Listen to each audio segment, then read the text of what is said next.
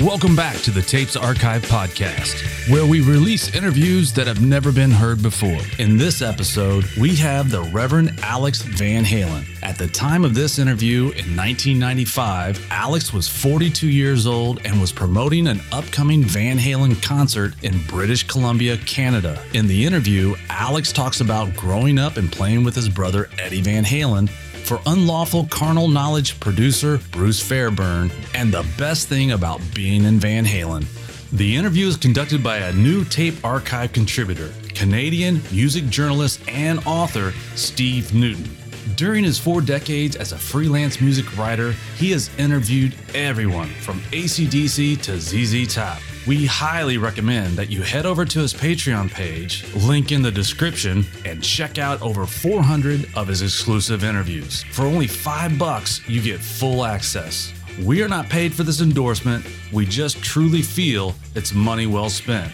For zero money, you can head over to Newton's website, earofnewt.com, where he has posted more than 3,000 of his interviews, album reviews, concert reviews, and horror movie reviews.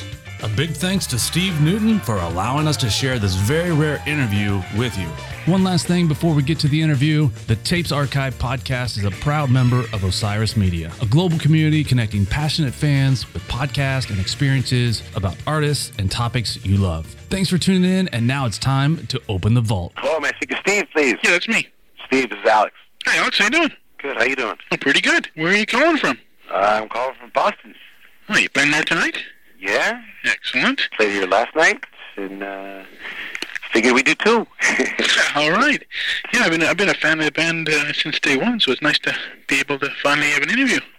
Great.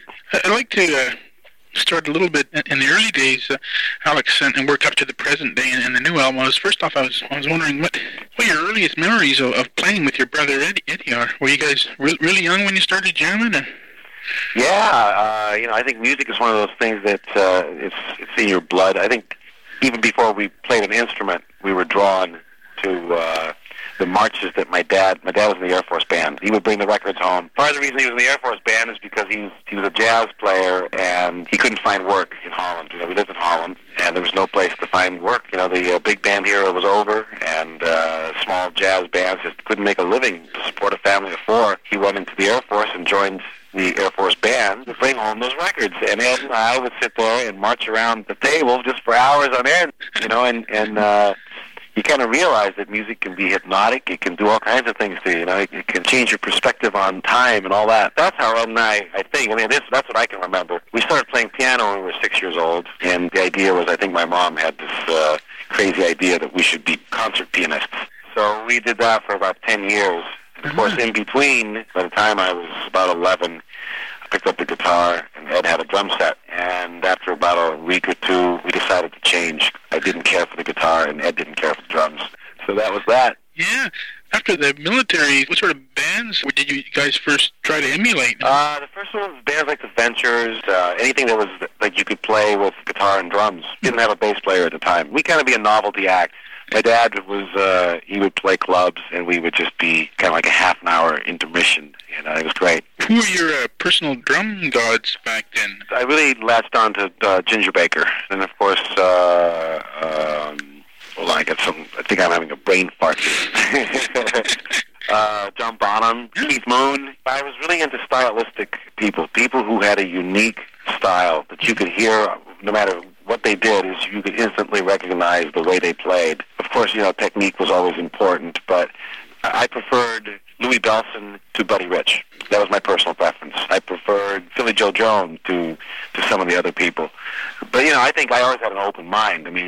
My dad used to tell me, you should listen to everybody, because you can always learn something. But my first, the one I really, whose style and the feel and how he fit in with the band, who I liked, was Ginger Baker. He made music on his drums, Up till then, I think drums were more or less just there to keep time, and it didn't really matter who the hell was back there. Did you take any drum lessons yourself, or did you just start banging away? I took a couple of lessons here and there, but I think for me it was just important to be in the middle of the energy of playing with music in front of people. By the time I was 13, I was playing full-time with my dad's jazz band in clubs around the LA area, and it taught me firsthand, the power of music. You see people coming in a certain state of mind, and by the time the evening's over, everything's changed. I'm sure that the alcohol has something to do with it as well. But nonetheless, the whole atmosphere of being in a room and the energy level changing from one to another, it was very fascinating. And that, to me, is what music was all about. It's not just the hit songs and the production and all that stuff. It's really the essence of what music is about. It's really a one-on-one thing, because when you're playing for whether it's 10 people or whether you're playing for 1 million people, you're only playing for one person at a time. And that's I learned that early on. Was Eddie part of your dad's jazz band? Yeah, he came in from time to time. He played bass because the chord changes were too different from rock and roll, and Ed he was more into the rock and roll thing. But to make a few bucks, come on, Ed, play bass. When did you first figure out that Eddie had the makings of a guitar legend? It wasn't difficult. I had taken flamenco lessons and all that, and I could play, I could read and all that, but there was no connection between me and the instrument. To me, it was just a piece of wood with metal strings, and if you put your fingers on it this way, it makes this kind of sound, and if you put them this way, it makes this kind of a chord. But when Ed picked it up, just instantly, he just connected with it. It was as if it was meant to be there all along. Not only was he articulate and you could, and there was feeling. It's something you have to sense when you're there. But I'm trying my best to describe it in words. But a blind man could see it.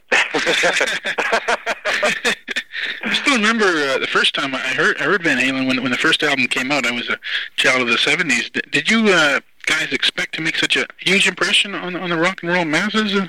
I don't know. It's difficult to say because while we were playing, the two gauges that you have to go by, whether what you do is any good, is the fact, number one, do you like it? Do you like it and are you proud of what you did? And number two, of course, it's easy, is do the people who you're playing this for like it? It doesn't take a genius either in that aspect. And we played 7 nights a week all over the L.A. club scene. And L.A. is, it's very spread out area. Los Angeles is not just the beach. It's not the California that people think it is. There are a lot of industrial areas. There are a lot of Hispanic areas. There's just all kinds of different places to play. And we would go within about a 100-mile radius of L.A., play that area. That covers a lot of ground. So there was never a problem of finding a place to play. And we just found it no matter where we went. There were people who liked what we did. So we got to the point where we decided we should just promote our own shows. We would rent a building that would fit about 5,000 people. And, out of our pocket, we'd get some PAs and lighting, and we'd pack the place. And this was in lieu of trying to approach record companies and forcing a tape down their throat because, it rarely does that work. I've seen how many tapes these people receive, and it doesn't work. You're better off trying to win the lottery, And also at that time, punk rock was huge, and record companies didn't want to have anything to do with the kind of music that we were making. We figured, well, if we just raise a stink our own way, and they can't help but notice. We were very lucky, that Ted Templeman and Mo Austin from Warner Brothers came in, and they saw us one night. We were playing at somewhere in Hollywood. The name of the club was the Starwood. It's not there anymore. We were playing there on the 99-cent beer night. It was a rainy Tuesday evening, and, you can get in and all the beer you can drink for 99 cents, and still, there were only like 15 people in the joint. Yeah, Hollywood is not our niche. But nonetheless, a musician, you play. It doesn't matter. You go for it. It happened to be that Mo Austin and Ted Templeman were there. And they're on, as they say, the rest was history. I was wondering what your favorite album of the David Lee Roth period was, if you had one from then. I think all of them. I can tell you the least favorite one really was Dive It Down. And that's only because there started to be a lot of conflict within the band. Roth had one idea. He wanted to do cover songs because he wanted a hit single, and he wanted to play our music. Ed had so many songs that were just, were incredible.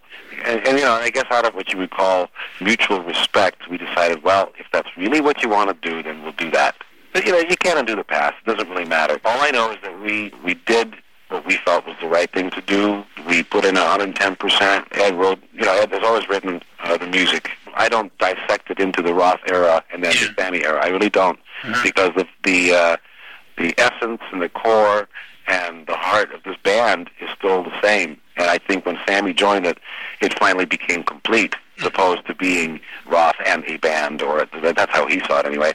But I think with Sammy, it finally became complete. So and it just, I can't describe what kind of energy there is when you have 4 people making music, even though everybody has a different way of doing things. When it all comes together, that everybody's happy with it. Anybody who's in the band knows that feeling. That's part of the reason why we do these things. You know? Were you aware of Sammy Hagar ever since the debut Montrose album? Oh, yeah, we used to play his stuff in the clubs. Oh, really? Oh, yeah. Rock Candy, what was the other one? Make It Last. Oh, yeah. It's a classic album, that one. And did you follow his solo career after he left? No. We ran into a couple of times, when you do those summer stadium things where they have like 150 bands on it. Yeah, we ran into Sammy once in a while. But, it's funny. It was before we went in the studio to record our first record, the powers that be, if you will, the people behind the scenes really wanted to have Sammy come in and sing with the band. But it didn't work out because Sammy already was established, and there was a business side to record companies, and I guess they felt, right, let's not take a shot on this thing because this Van Halen band hasn't been proven, and let's not fuck with it. I didn't know that. Yeah. It's interesting. So I'm giving you a little dirt. Thanks, man. I would say the band has evolved musically since Sammy joined, since 5150. I don't think it's a conscious thing. I think the idea as a musician is you hope to grow, because if you don't, if you're always looking back and trying to repeat what you did, it just kind of becomes like a smaller and smaller circle, a smaller and smaller spiral. Before you know it, there's nothing left. I think, again, fortunately, there are 4 different people in the band, and we all have different tastes and different personas, and it shows through our instrument, and that always keeps it fresh. I mean, music is, in part, is the way that we, as a band, interpret what's going on around us, whether it's musically and or lyrically. So the idea, let's face it, there is nothing new under the sun, really. If you want to stop and think about it, you're not going to reinvent an E chord. We're still using the same basic tools that everybody else does, which is 12 notes in the scale. That's counting all of them, then, So I've heard people say there's 8. Well, there's 12. One for each sign of the zodiac, something like that. A lot of Vancouverites are probably wondering how you came to work with Vancouver's Bruce Fairbairn, Alex. After we came back, after For Unlawful Carnal Knowledge, because we're one of the few bands, I think, that actually do read fan mail. So many people have been asking for a live record.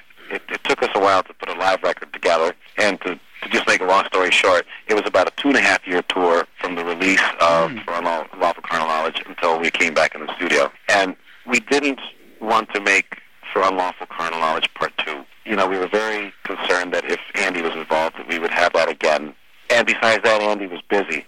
So, we don't want to produce ourselves. We were involved with it, but to take the actual helm, it's a big mistake. You need a 5th member of the band in that term, in that respect, because otherwise it would take forever. There's going to be nobody to make decisions in certain areas, because most of them are creative decisions. And in creativity, there is no right and wrong. There's just opinion. Well, I have an opinion, and if you want my opinion, I'll give it to you. That's, what I mean? The 4 of us are like that. There you got 4 people sitting there beating the shit out of each other. And I'm kind of over-expressing it. So we talked about 5 or 6 different quote-unquote producers.